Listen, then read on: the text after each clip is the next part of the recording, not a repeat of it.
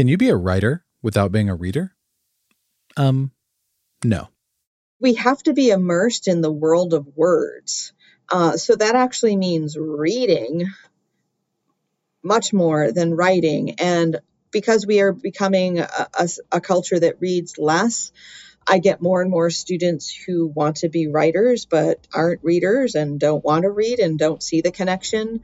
Words are a tool. That is our medium. And so if we're not immersed in words, good words, well-crafted words, written by others, and then practicing that ourselves, then there are few writers that can be good just on pure native talent alone. I mean, I think there are some of those, but they are few and far between. I'm certainly not one of those.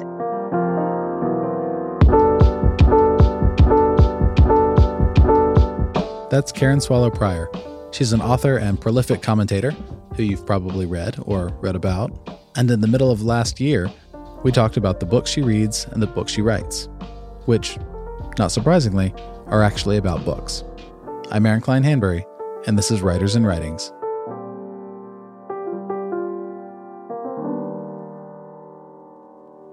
I'm going to assume, and I think it's a safe assumption, that if someone is familiar with your work, they're likely familiar with your cultural criticism, your work at RNS, books, the sort of work that was talked about in the when the New Yorker profiled you.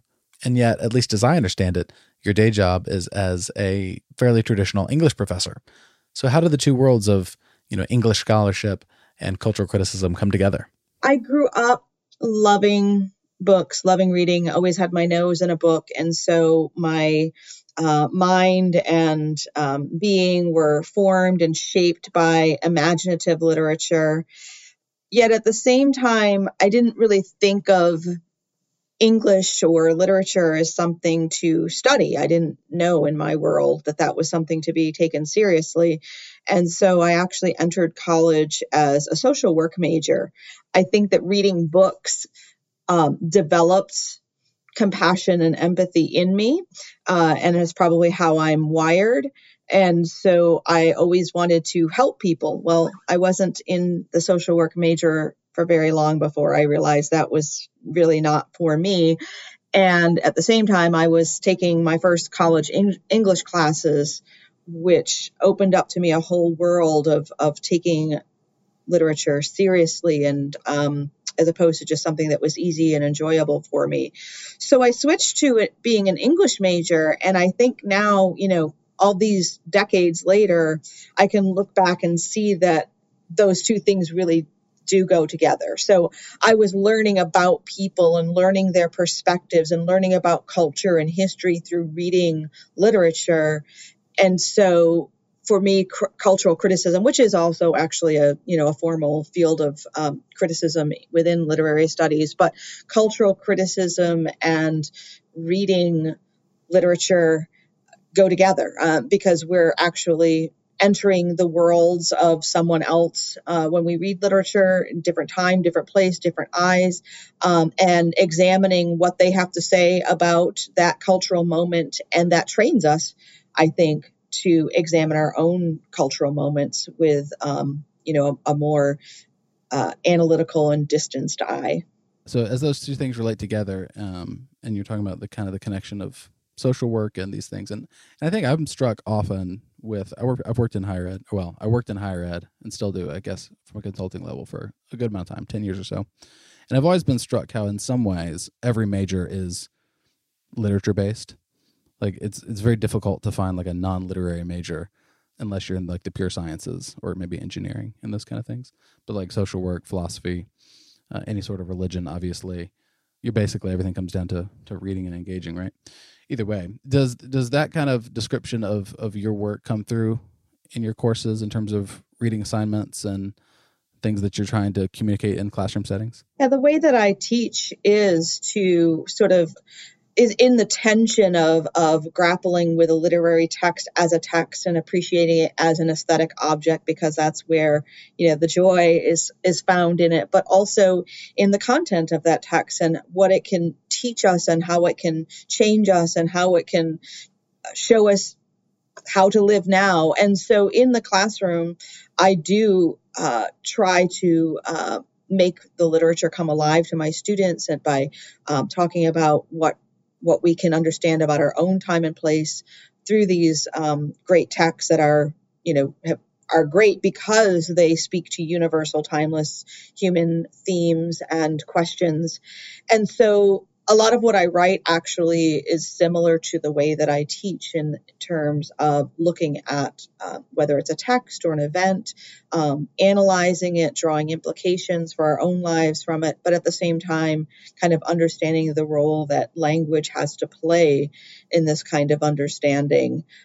Because even the things that are making the news the most often right now, so many of these topics still come down to language, and to reading, both in its literal sense and even in its metaphorical sense of just kind of interpreting what's going on around us.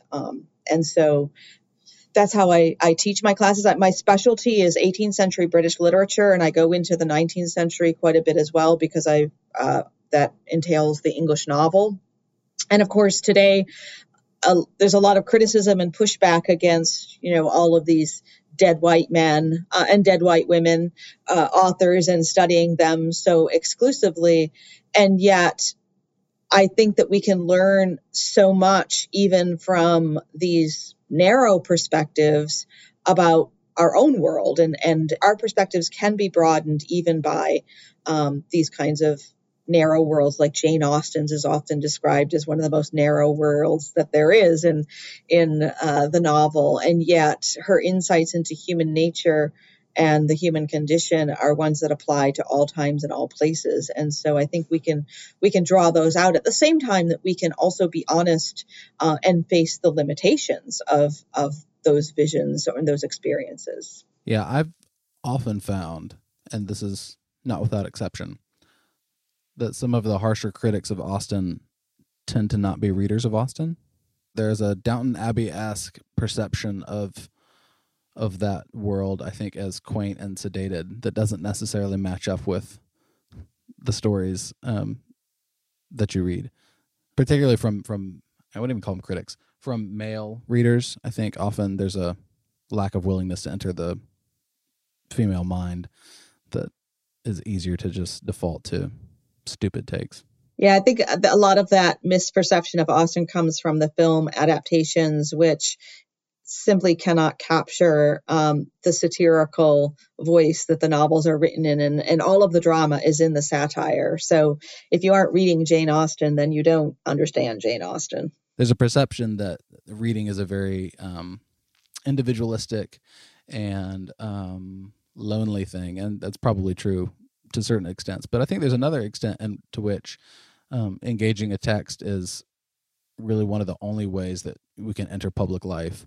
In the same way that, the Harry Potter novels are a great example. Really, in my lifetime, there probably hasn't been a more shared text than those, where pretty much anywhere you go in the U.S. at least, people are familiar with those stories and they know them. And so they provide, language and ideas and context in a way that just don't before, or maybe even in the earlier parts of the last century, like a John Wayne movie or something, in a way that entertainment bifurcated later and there's not quite as much shared text. And so either way, when we talk about this idea of like entering public life, whether it's, your writing or this idea of cultural criticism or public discourse, whatever that actually means, it seems to me that like giving attention to reading is one of the only ways we can do that meaningfully. Not unlike when you and I were just discussing Lydia Millett, and immediately there's a connection with that novel of knowing a universe and a world, and provides context for how we can discuss. And then if we were to press into that,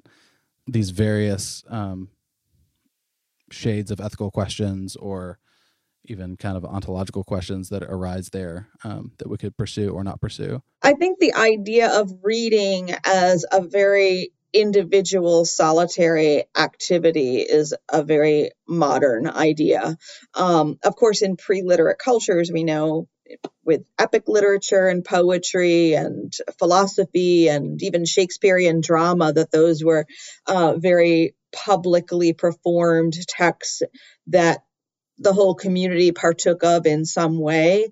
And then when we enter the modern age and it brings widespread literacy and also the rise of the novel, then reading becomes seemingly more isolated, more individual, more solitary, and there's a whole body of scholarship around that and the anxieties around that kind of individuals reading and the solitary nature of it. But at the same time, we look at the novel that's considered the first in the sort of official history of the novel, that Samuel Richardson's Pamela, published in the middle of the 18th century, the early 18th century. I mean, there were public readings of the novel given, and the church bells rang at a celebratory moment in the novel. And so even the novel, which has come to be associated with solitary reading, is something that was communal. But I think that individualized idea has continued throughout the modern age. And now, as we reach late modernity, we are seeing a return to kind of a communal experience to reading, just talking about the way there's a blurred distinction between the film adaptations and the actual novels, as we talked about with Jane Austen, and of course, Harry Potter, the same is true. So I think reading has become more obviously communal. And there are benefits to that, and there are also, I think, some disadvantages. I'm reading Tara Burton's Strange Rights right now, and she is making a fascinating and brilliant connection between Harry Potter fandom and the polarization and division and tribalism that we see on the internet in political and ideological and Christian factions, religious factions. And so there's some interesting repercussions, I think, for what we think about reading and how we read, and then how we apply that reading to our lives, whether publicly or privately. So this is actually something I'm also thinking a lot about lately, just because with the digital age, we're seeing reading become something different, much more personalized and bespoke, which I think can actually end up diminishing our ability to read well, which is something that I obviously care about. But it also does open up some possibilities too, I think. Do you teach writing courses? I'm sure you have. I put in my years teaching freshman composition, of course, and then I did develop a course on writing for cultural engagement. So I don't teach creative writing, but I've taught, kind of the expository writing. So if you're a literary type, I'm sure you get this all the time. There is this craving among others to want like tips or like, how do I get better at? And I think even from established writers, you're always looking for what is the this or that I can do to get better. Writing books are overflowing in any bookstore. On my own shelves, I'm a sucker for like, if I read this, then that's like it turns on the writing thing and I'm done with it. I've also read some research around reading and development and by implication writing that shows that maybe it's a little more born than taught. And obviously, I think we've all had the experience who've been in the space of you can correct someone's grammar and their structure and maybe even get them to enliven some verbs, but that doesn't necessarily make good writing. And there's just something there. So I guess my question is, when you think about teaching writing, what are you trying to do? And then I guess by implication, is it possible? What can we reasonably expect someone to do with writing instruction? Yeah, of course, doing expository writing has more rules, I guess, to follow, more tips and so forth. And so it's often just a matter in teaching writing, and you have to teach, what to do, what not to do, what works, what doesn't work. But beyond that, it really is just practice and skill. And, that skill may be a great deal born or not born. That's a big part of it. But I think even more important than all that, it's getting harder and harder for people to see this, but we have to be immersed in the world of words. So that actually means reading much more than writing. And because we are becoming a culture that reads less, I get more and more students who want to be writers but aren't readers and don't want to read and don't see the connection.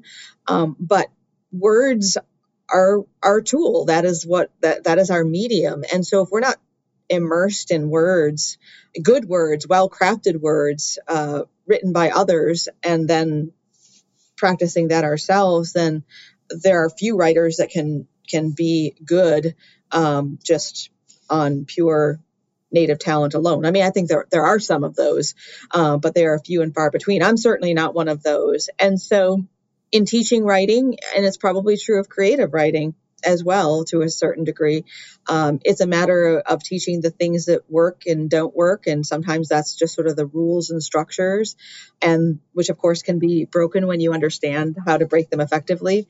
But then just treating it as a practice and a craft.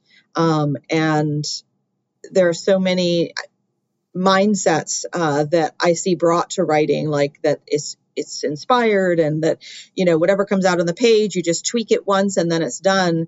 And so I think probably the thing that I emphasize more than anything is just how much revision is necessary. I mean, writing is revision, revising over and over and over. And revision isn't just editing, although that's important too, but it really is like working with clay, just squeezing and molding and shaping and sometimes breaking it and starting all over again.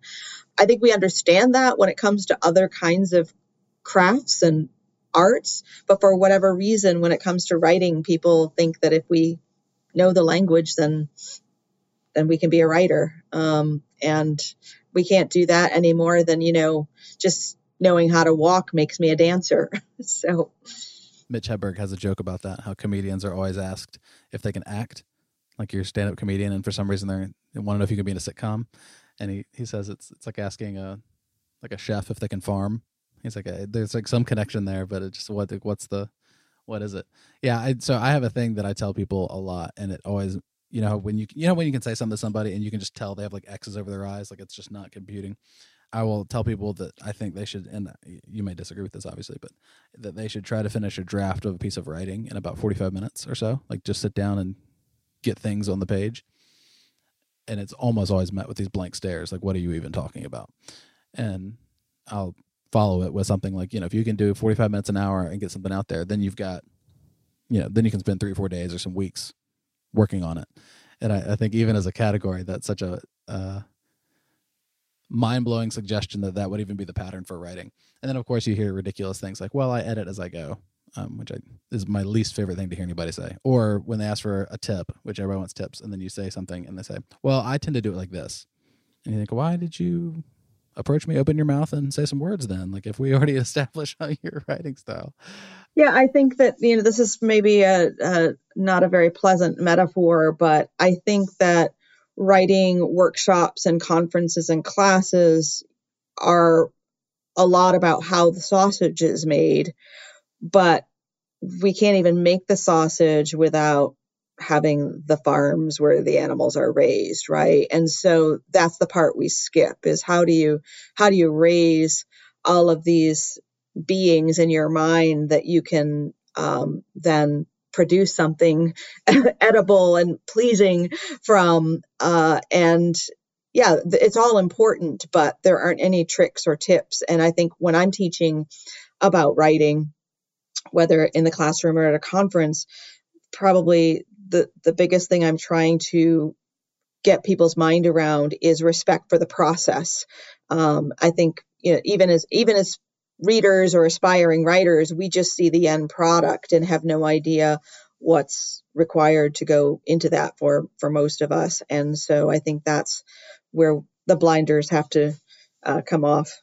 Yeah, I mean, I think a lot of that gets to the idea, the substance of what you're writing, at least in my opinion, is always going to be the most important thing brought to the table, even though it's the exact opposite when you often speak to people about writing. I mean, usually people want to hear, what do I put into a query letter, or do I address an editor by their first name or last name, or all of these things like this that only circle the idea, the thing that you want to say. That's not to say I do think there's a legitimate and delightful body of work that the manner in which the thing is being said is just as important as the substance, so to speak. So I don't mean to promote some form of like didacticism.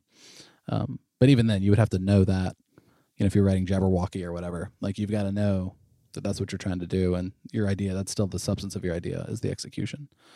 Yeah, I think all that is super interesting, if not a little scary. I think as Americans, we want to know like lists of things we can do to improve ourselves dramatically, and usually it's not as exciting to be like, well, just go farm for like 30 years and then see if you can cultivate something worth saying in a delightful manner in which to say it. Yeah, I often have students come to me and say, I want to do what you're doing. I want to be like you. How do I do that? And so the first thing I will say to them is, well, if you want to be like me, don't publish your first book until you're 47. And then the 22-year-old's jaw drops to the floor. They look at what I am now and what I've done and don't realize how long that it took to get there. And I'm just, a small potato, mediocre, writer. So Right. Well, so what's interesting to me, the right there wasn't meant to imply that yes, you are a small potato. What's interesting to me, and I've thought about this a lot lately. I don't know why I'm like giving you my thought log here, but there's an understanding in the world of athletics about process and hard work and dedication and excellence that often only receives lip service in other places, and it'll be devoid of the process. And I don't really know where that breakdown is. Kobe Bryant is famous for how hard he worked, just, a relentless worker, or Nick Saban or whoever, this big, famous coach will be famous for never taking a day off. And, everything's about the little details and every meeting is perfect. And I don't know why we can't transfer some of that over into our other, and I don't just mean ministry, even in our creative lives, which is the context of your comment, why it's harder for us to bring over this idea that there's going to be years of labor that goes into this, and that, and maybe this is some of the negative workaholism that can creep in, but there's a truism in sports that, every day you're not practicing or you're not shooting your free throws or whatever, somebody else is, and they're getting better than you. And there's probably a billion negative ways you could apply that. But I think when it comes to some things like writing, for particularly young writers, they would benefit from some of that. You have to work to get better at it.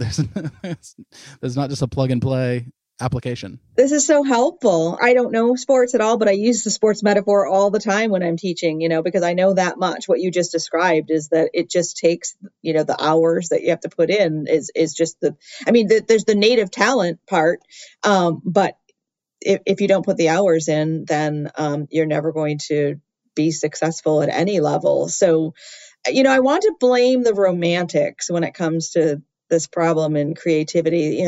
There just is this myth that creativity is something that comes through inspiration and it just appears. And so we are either inspired or not. And, Wordsworth's famous definition of poetry as being the spontaneous overflow of emotion. It makes it sound, of course, Wordsworth certainly did treat poetry like a craft, but the myth and the illusion is there that it was not crafted. And so that romantic myth just continues to haunt us, especially in areas of creativity. And there is, of course, an influence that's long and worth many books of Romanticism on certain strains of Christianity and ministry, and so I think that's another part of it as well. But we certainly can learn a lot from those sports metaphors about the creative life, I think. Yeah, I sent. So it's a big thing in the football world, and it might be other sports, but I pay a little more attention just because I'm from North Florida, and football is king in that area. There's a big thing in sports. You hear coaches talking about it all the time, about winning like every moment of the day. So you don't just want to win on, say, Sundays or Saturdays, but you want to win in this meeting. How can you have the best meeting you could possibly have, or take the best notes, or ask the best question, or these kind of things. And again, some of that I think is just media sound bites that blah, who cares? I found myself more and more sending like YouTube clips of these coach interviews to people in other spaces where I'm interacting, and being like, if we could have a meeting that would just get close to this, instead of this wandering Zoom call that we get off of and nobody knows anything about what we're trying to get to, we would be a lot better. Or to certain editors on our magazine staff or in other projects, if you would just bring this level of like today proofing this draft, I'm going to crush it. I'm going to be better than I was proofing a draft yesterday. And like, that'll make us so much better in like a month when we go to layout or, these kind of things. And there's a lot there that, and maybe it's just this like jockish impulse that I have to want to pull those worlds together. But I do think there's worlds in which we have a better grasp of how much work goes into a product, especially in a space where there's a mix of talent and work ethic that probably comes to bear on those who are going to do really good work. I think cooking is probably another one where you could apply some of those analogies. So I'm a big fan of your memoir, Booked.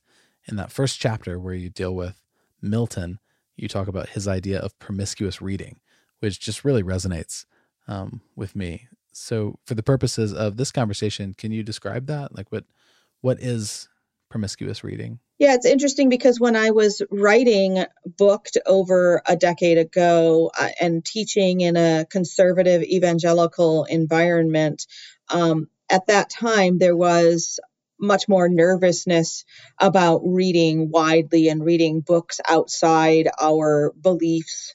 And so I really wanted to encourage my students and their parents about the values of reading widely and the confidence that can come from being willing to engage with ideas that oppose our own.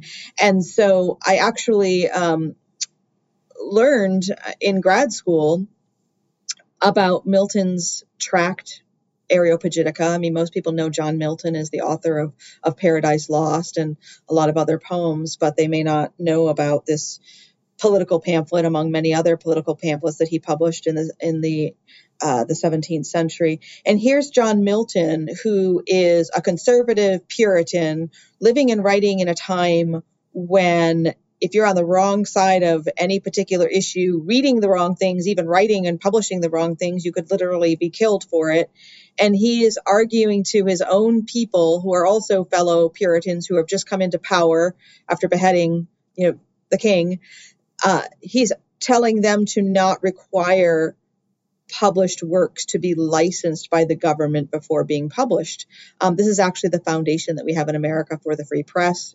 But here's a person who, in his conservative Christian religious terms, is arguing for reading widely. And he uses the phrase books promiscuously read, drawing on sort of the original meaning of the word promiscuous, which is like is mixing, immoderate mixing, or eclectic mixing, we might say. And so that's the imagery and the work that I borrow from in making this argument about reading promiscuously, read far beyond our own tribe, read opposing ideas, read slightly different ideas, and not just in terms of the content of books, but even the genre or the form. So if you're a nonfiction reader, read more fiction. If you read a lot of fiction, read some theology and philosophy, and read works by people that have different beliefs from you. So how programmatic is that idea for you? Or on the flip side, I guess, how much just based on whim is that? How do you cultivate a promiscuous reading diet? I know a lot of people are very programmatic and they write lists and apparently Goodreads is used that way, or they count the number of books they read. My reading is just so unorganized and so unprogrammatic because of my personality and because of my lifestyle and because of my work. So if I'm writing something, then I have a bunch of books that I'm reading for research. If I'm teaching something, then I'm rereading something or, reading additional works about what I'm teaching. And then last and very least, sadly, is my pleasure reading, which is completely on a whim and I don't get to do throughout the year. I usually, during the semester, I'm not doing that. But I have literally piles of books all over the place and they aren't organized. I actually wish I could just get my own shelves organized. That would be a great start. But I am the wrong person to talk to about being programmatic. But if it helps people, I have heard people talk about using Goodreads in that way to kind of keep track of, or commonplace books. I wish I were that organized a person, but I'm not. I just read a lot.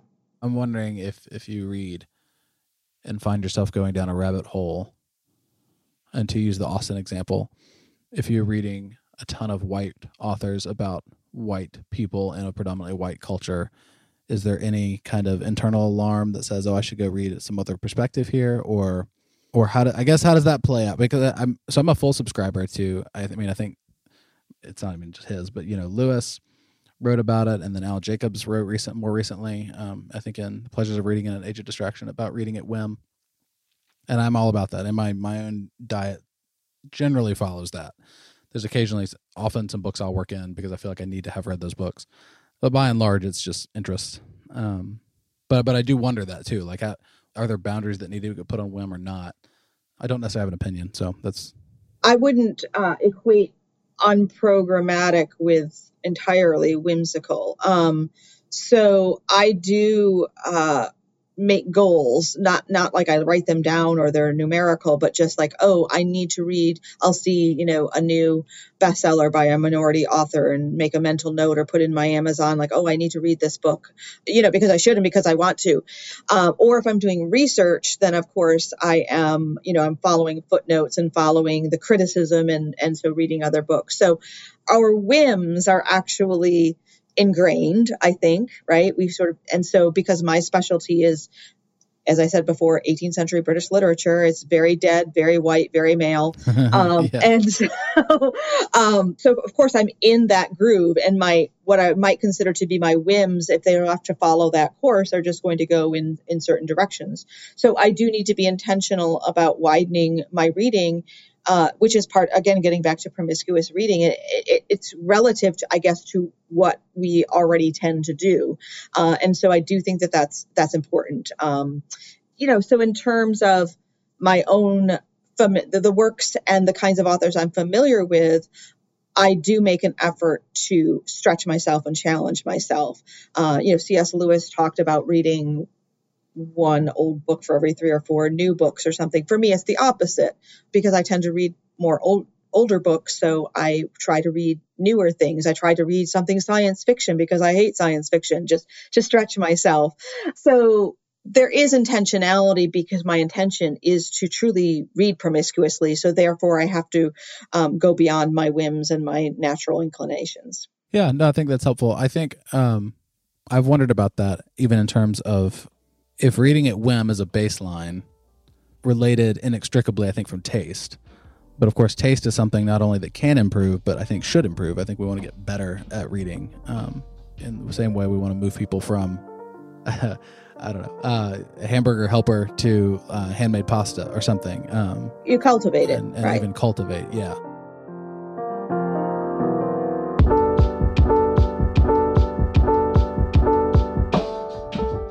Do you mind sharing what you're reading now? Like, what's reading life look like for you these days? Well, I am doing some research for my next book proposal. So I'm reading a lot about metaphor, and I'm reading Owen Barfield's Poetic Diction, which all these years I've not gotten around to.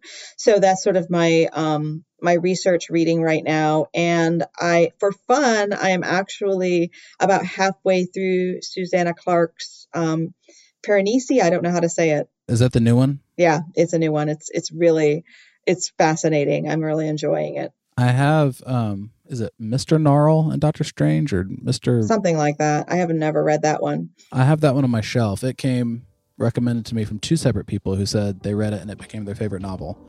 And so I bought it, and it's sitting on a shelf.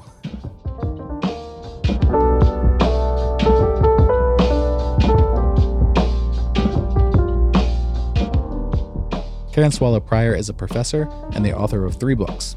You should check them all out, but if you're just going to read one, I recommend Booked, Literature and the Soul of Me, which she published in 2012. I'll write some more about Karen in our newsletter, to which you can subscribe at writersandwritings.com. Our show is made with a huge assist from our friends at Sound On Studios. And just so I can say Writers and Writings one more time in a 45-second clip, this is Writers and Writings, and I'm Aaron Klein Hanbury.